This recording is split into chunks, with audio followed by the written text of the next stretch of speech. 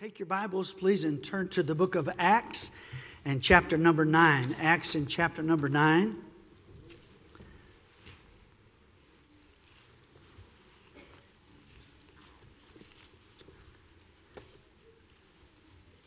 Acts in chapter number 9 this morning.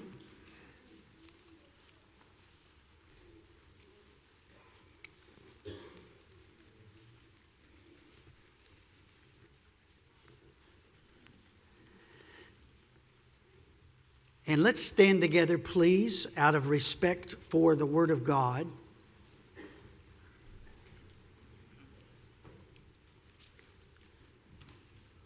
Acts chapter number 9. And I want you to follow along with me, if you would, please. And I'm going to begin reading in verse number 10. And we're going to read down through verse number 17. The Bible said, "And there was a certain disciple at Damascus named Ananias. And to him said the Lord in a vision, Ananias. And he said, Behold, I am here, Lord. And the Lord said unto him, Arise and go into the street which is called Straight, and inquire in the house of Judas for one called Saul of Tarsus. For behold, he prayeth, and hath seen in a vision a man named Ananias coming in and putting his hand on him that he might receive his sight. Then Ananias answered, Lord, I have heard by many of this man, how much evil he hath done to thy saints at Jerusalem. And here he hath authority from the chief priests to bind all that call on thy name. But the Lord said unto him, Go thy way, for he is a chosen vessel unto me, to bear my name before the Gentiles and kings and the children of Israel. For I will show him how great things he must suffer for my name's sake." And I want you to read with me verse 17, please, out loud together.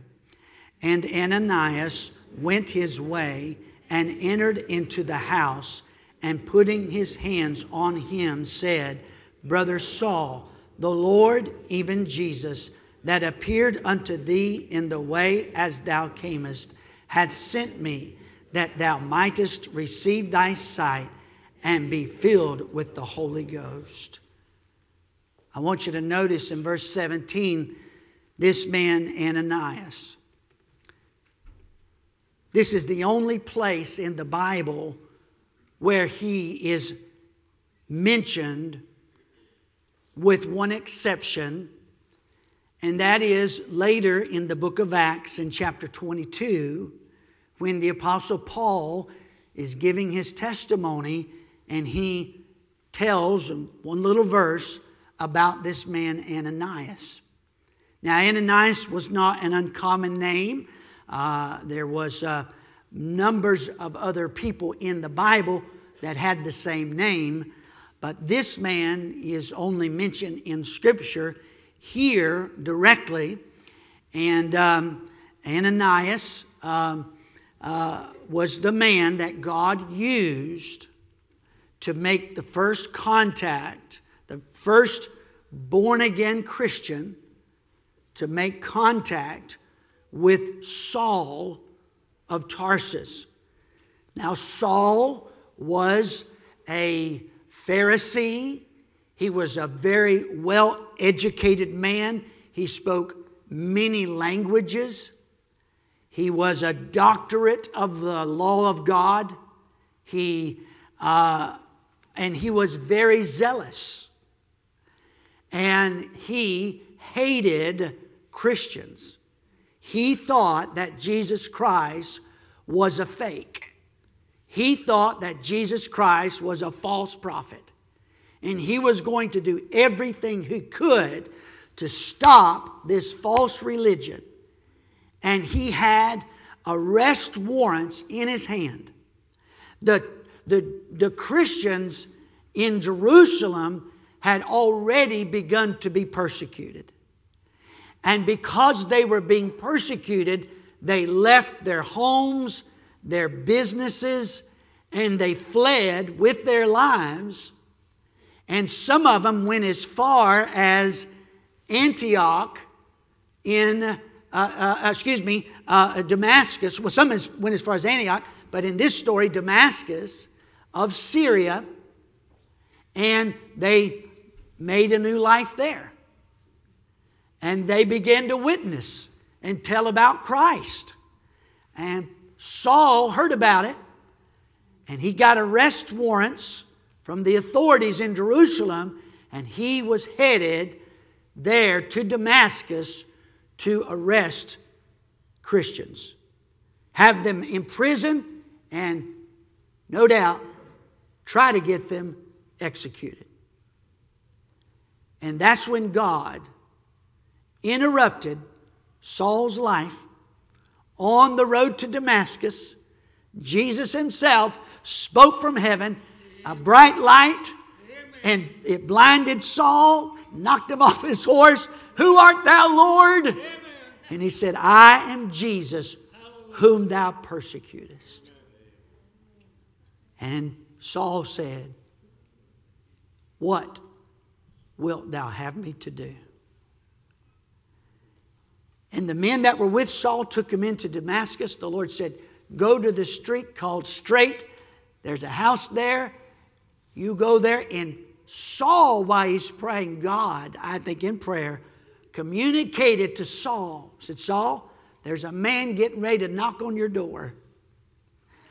His name is Ananias. First of all, he's going to touch you and I'm going to give you your eyesight back.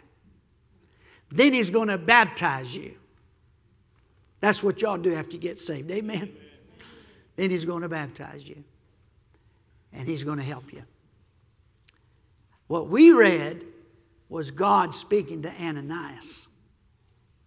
And told Ananias, go down to the street called Straight.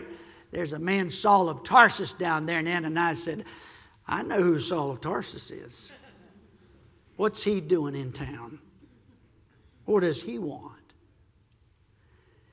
But Ananias obeyed the Lord. And I want you to picture this. And this is the title of the message. Ananias was the first person to ever say, hello, Brother Saul.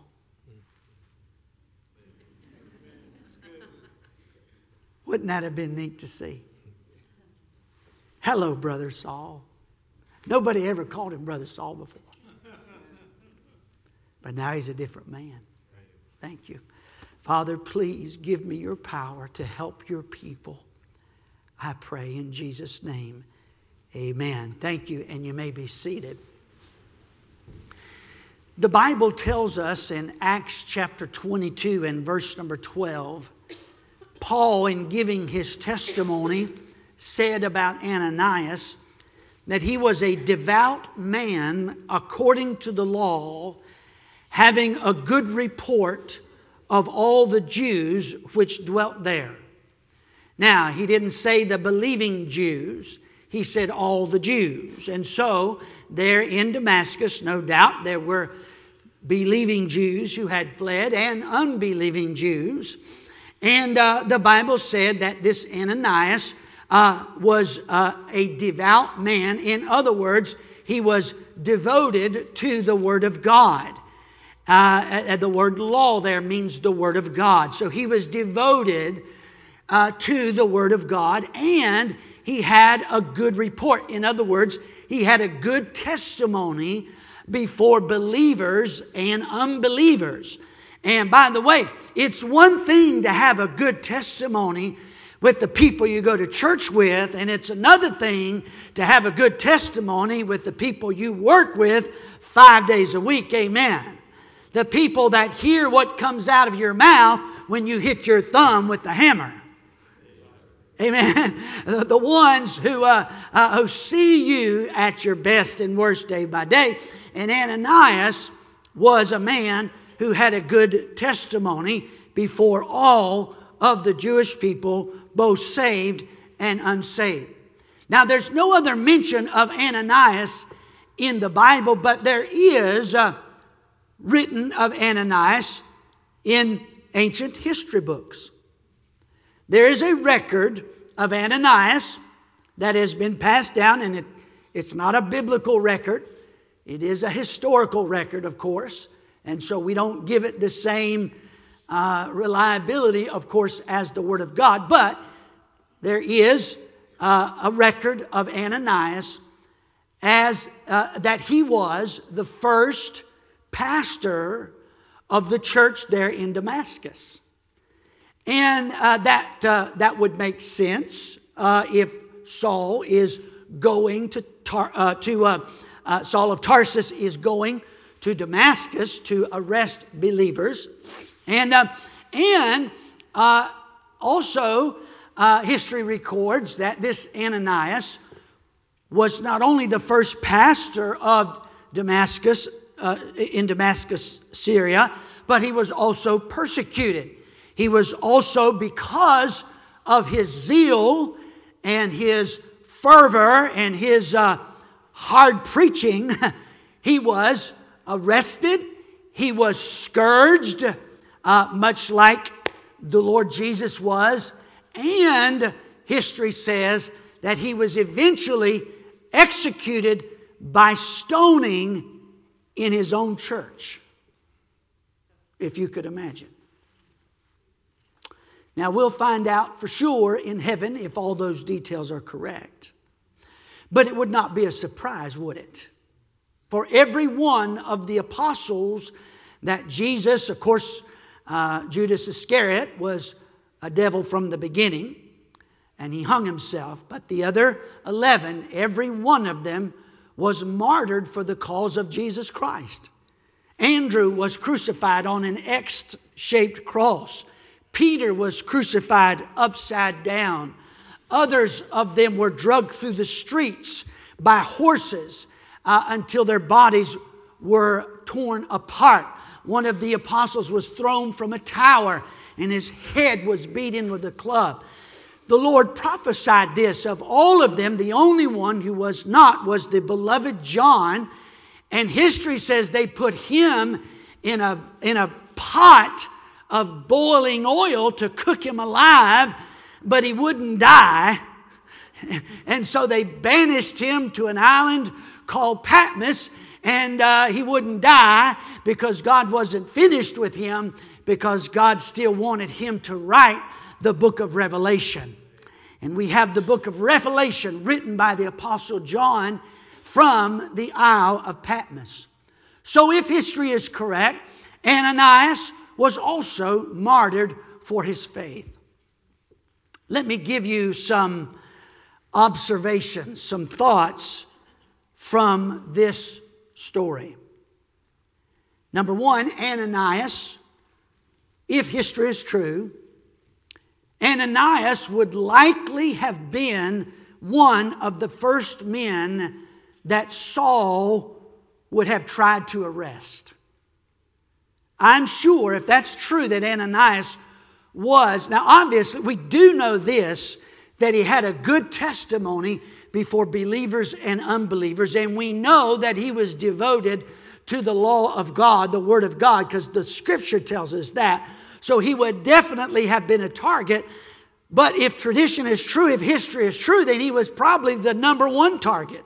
He was probably on Saul's most wanted list and the first name on the list, and probably would have been his first target. Number two, observation number two. Think about this. So God used Ananias, the man that Saul wanted to kill the most. God used Ananias to be the one who brought Saul to the light of truth and a new life. I'm about to get excited. And a new life in Jesus Christ. Would you think about that for a moment? Come here, Brother Saul. Think about this. Here's a man who has a testimony before the world and before believers. Here's a man who loved the Word of God.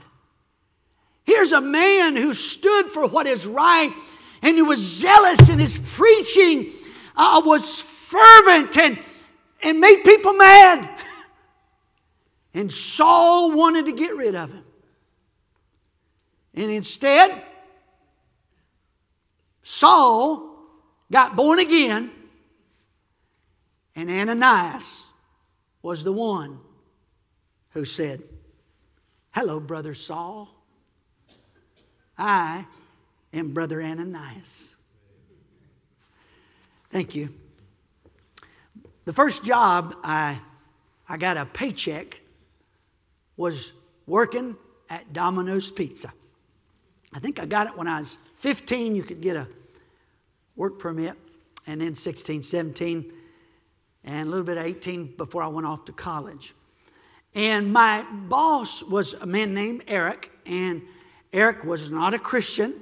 He was very foul-mouthed. He used lots of bad language. And but he was a Taekwondo a black belt. And I would ask him, hey, when things were slow, I'd say, "Show me what you can do." And you'd like this, Brother Paul. He was tall. And by the way, Brother Paul is second world champion. What type of Thai boxing? So don't mess with me, all right? Don't mess with me. Anyway, Eric, I could take my cap off and stand on my tiptoes and hold it up in the air like this.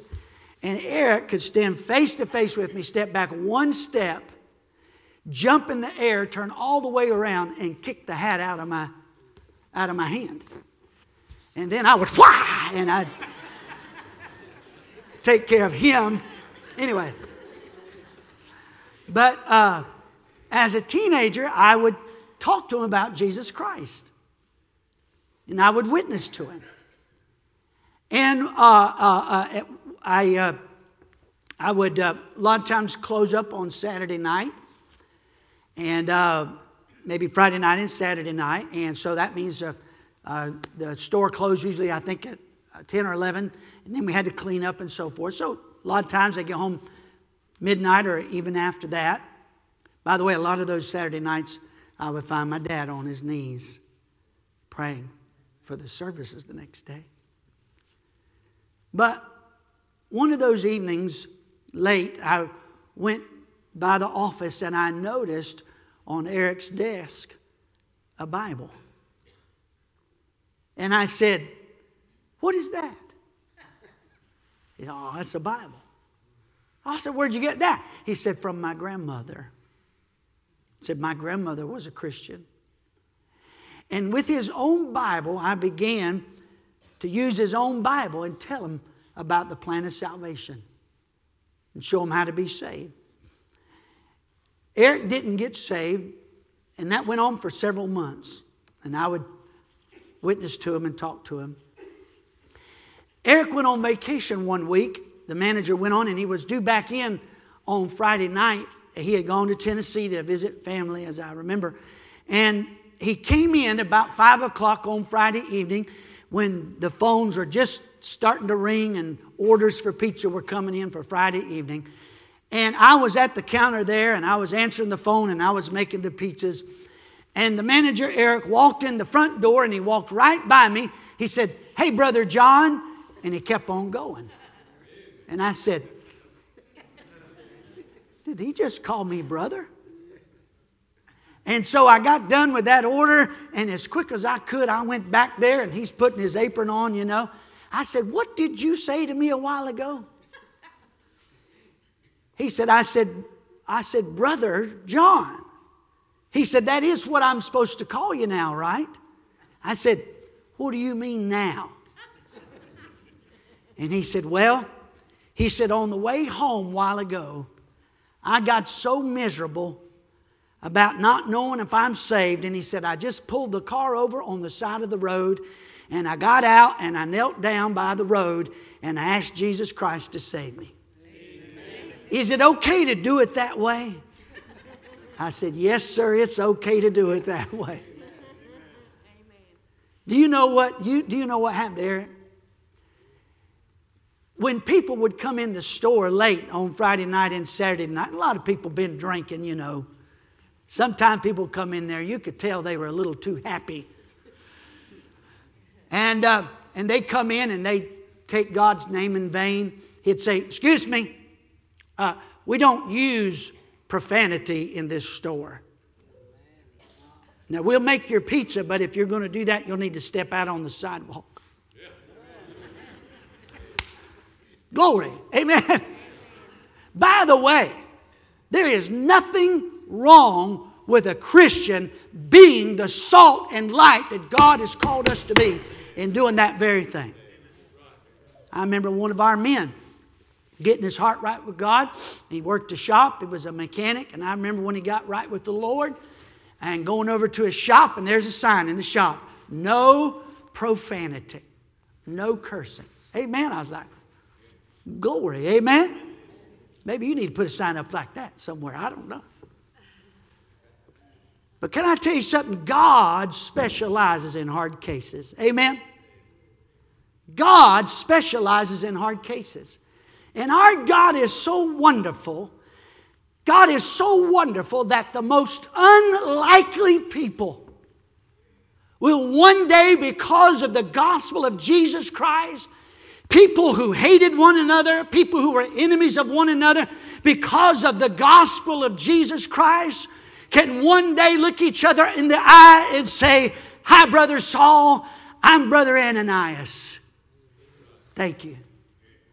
Most of you will know this story. I have read and listened to books of this story. I'm listening to another one right now. Mitsuo Fushida was the man who led the raid, the Japanese air raid on Pearl Harbor. He led those planes to attack Pearl Harbor on that awful day that would eventually bring about 2 atomic bombs to stop that war. Mitsuo Fushida had several times in his life where he should have died. There was an occasion where he was caught in before the war, where he was caught in a cloud cover. They could not see, and when it cleared, they were almost out of fuel. And he told his co-pilot, he said, take us up as high as we can. Use all the fuel that we have to get as high as you can, because however high you are, you can glide approximately 4 times that distance. And he said, maybe we'll see something. And they went up, and he's looking, and he saw a little Chinese boat, not a large boat, but a boat with sails. They call them a junk. How many of you heard that term before? A Chinese junk. It just means it's a piece of junk. No, it means that it's a boat. It's just not a large vessel, but it's a sailing vessel. And he said, we're going to aim for that boat. And they did, and they crash landed, and the captain of the ship rescued them. They were able to crash right near the boat, and the captain of that ship rescued them. Believe it or not, on another occasion, Mitsuo Fushida was again out of fuel above an island, trying to get over the top of the mountain, hit the trees, crash landed his plane.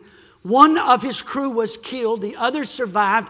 They walked 3 days on what seemed to be a deserted island until they saw a plane, and they were so excited, and they approached that plane only to find out that it was their wrecked plane. And those men who were already terribly injured by the impact of the crash, and after walking 3 days without any nourishment or water, they collapsed and gave up to die. But something inside of Mitsuo Fushida said, look down in that ravine. Go to that ravine. And he got up and he said, men, we've got to keep moving. We're going to die. I don't know why, but we've got to move toward that ravine. They went down to the ravine, and on their way they heard the sound of water, a rushing waterfall. They made it to the edge. They drank and got enough refreshment to begin to follow that stream down until they met a native of the island who took them to the shore, where they were rescued by a Chinese junk. The same captain who saved him from a plane crash. If you don't see the hand of God Almighty in that, God would go on to move again in Mitsuo Fushida's life, the man who led the raid on Pearl Harbor. After Pearl Harbor, he was highly decorated. There was at least one other time where he should have been on a... There was one time at the Battle of Midway, he was in a ship. He had his appendix out. He had surgery. He was on a sick bed in the belly of the ship when we attacked Midway and attacked his ship, and a bomb blew out the side of the ship. He was blown out of the boat into the water. The ship and everyone on board sank, and he was in the water with 2 broken legs, kept himself afloat until he was rescued. You call that the hand of God. Amen. And my friend, after the decorated Japanese war hero went back home, and there was no wars, he went to farming. Disillusioned with life. And as he worked the ground and worked with the animals, he began to see the hand of God. And he began to become more and more curious about life. And he began to long for peace. He even wrote a book about Pearl Harbor and about peace, but he couldn't put an ending on it. Until one day he met some Japanese prisoners of war who had been in prison, by the United States of America. And he asked them, he said, "How were you treated in prison?" And they said, "Very well." They said there was a young lady in her 20s, a single young lady, who would come every day to the prison camp, and she would go all through the prison camp, and she would say, "Is there anything that I can get for you? Are you in pain? What can I get you? How can I help you?" And we, in Japanese culture, it was unthinkable, but she was so kind. And one of the prisoners said, "Ma'am, why are you so kind?" She said, "Because my parents were killed by the Japanese. My parents were missionaries on the island in the Philippines, in Luzon, in the Philippines. And when the war started, they fled up into the mountains for refuge. They were missionaries. But when the Americans took the islands of the Philippines, the Japanese went deeper into the island, up to the mountains. And when they found Americans, they accused them of being spies, and they were executed." And she said, "My parents, before they were executed, asked one request. They said, 'Can we have our Bibles for 30 minutes and can we pray?' And they were allowed to pray and read their Bible in the last 30 minutes of their life. And that young woman in her 20s told those men and those Japanese prisoners, she said, "I thought and prayed and wept when I heard about my parents." She said, "But I also thought about what were they praying for?" And she said, "I knew in my soul that my parents were praying for their enemies and praying for God to have mercy upon them." And she said, "I want to be the fulfillment of her prayers. And that's why I love you, and that's why I want to help you." When Mitsuo Fushida heard the story of that kind of love and that kind of forgiveness, he said, "I want to know about that." He was asked by General Douglas MacArthur to come to a meeting to make peace with Japan when the war was over. On his way out of that meeting, a man on the street handed him a gospel tract and said, "Sir, please read this pamphlet and learn of the love and peace that Jesus Christ alone can bring."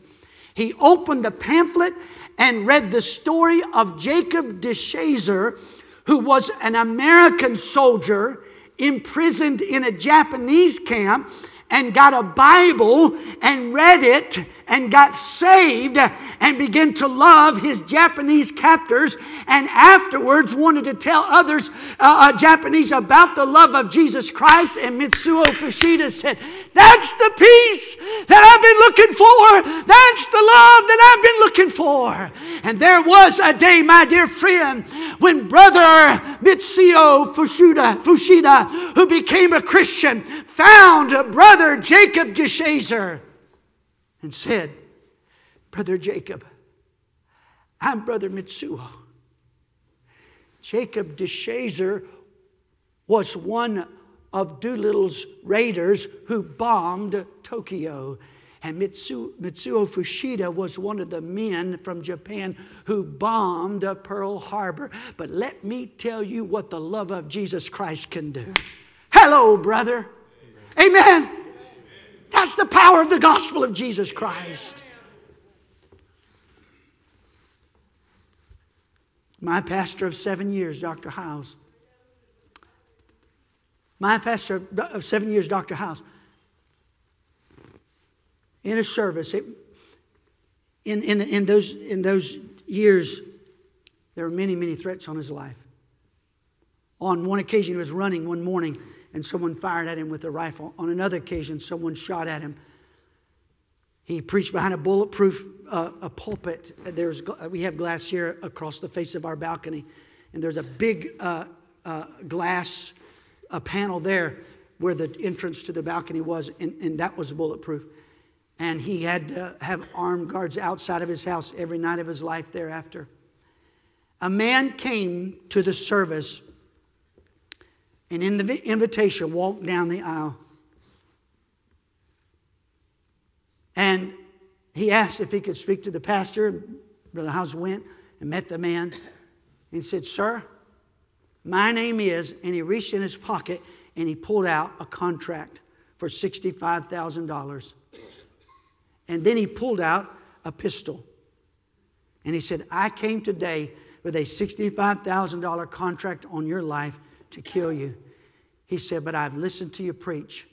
And he said, "I want to get saved instead." That's the power of the gospel of Jesus Christ. James, one of the apostle James, history tells us that he was beheaded for his faith in Christ. But James, while he was in custody, while he was in prison, his officer, his guard, who guarded James witnessed to him. And when James was taken to be beheaded, his guard publicly professed his faith in Jesus Christ. He said, "I too believe in the Savior Jesus Christ." Not these words, of course. But with his life and testimony, he said, "I too believe in the Savior Jesus Christ." And history records that when James was beheaded, so was his guard.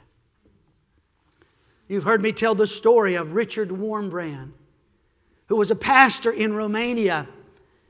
And he wrote the amazing story of his life in the book, Tortured for Christ.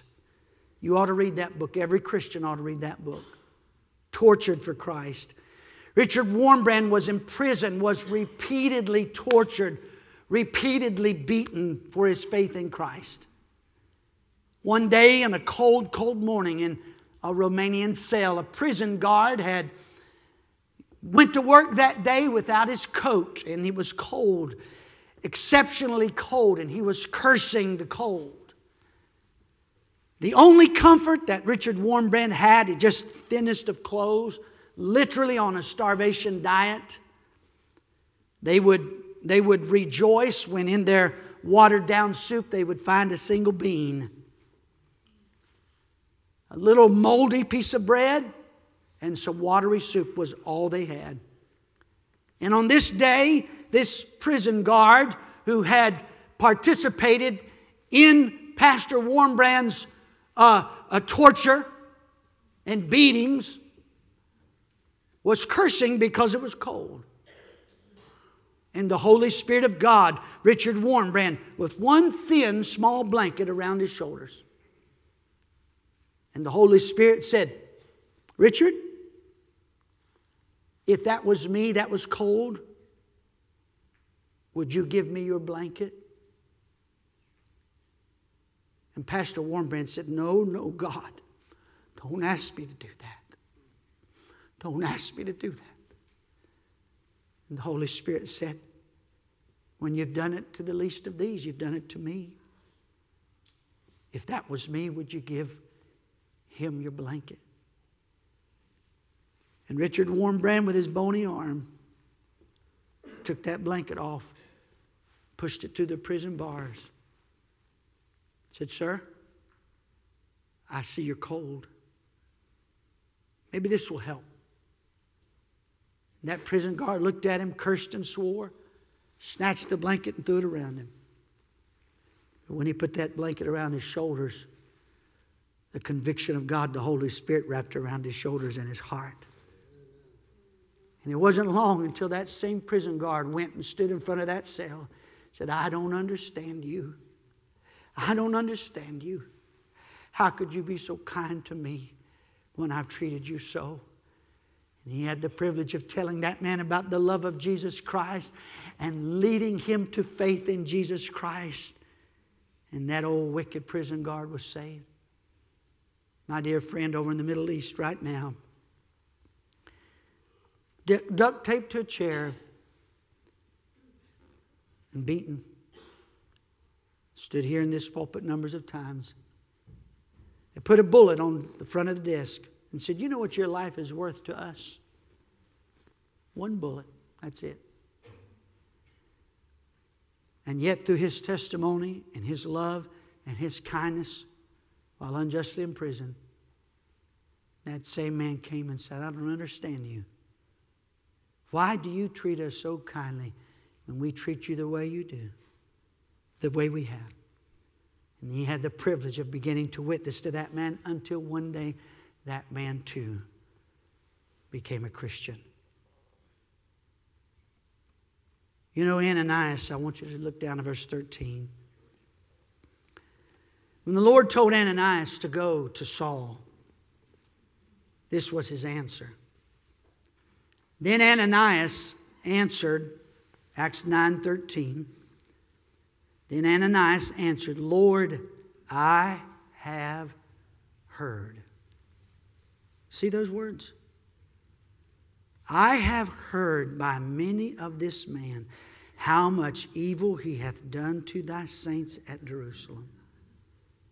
And here he hath authority from the chief priests to bind all that call on thy name. He's here to arrest us. But the Lord said unto him, go. That's the second time he told him. Go thy way. He is a chosen vessel unto me. My dear friend, listen to me.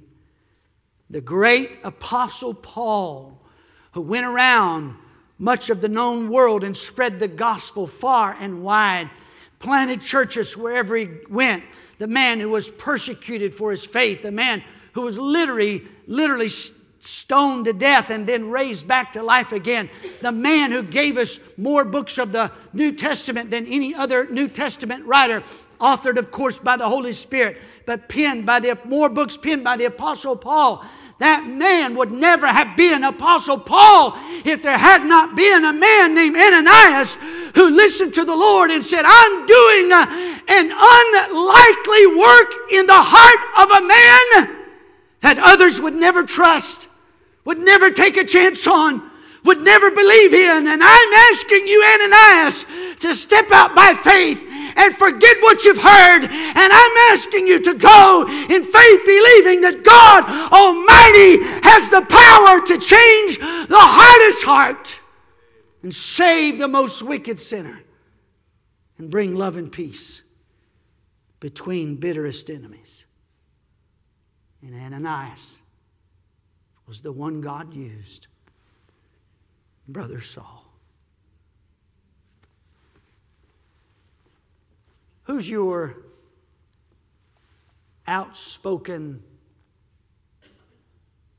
critic, scorner at work? Who's your outspoken critic, scorner in your family, in your neighborhood? God Almighty has a way of getting a hold of hearts.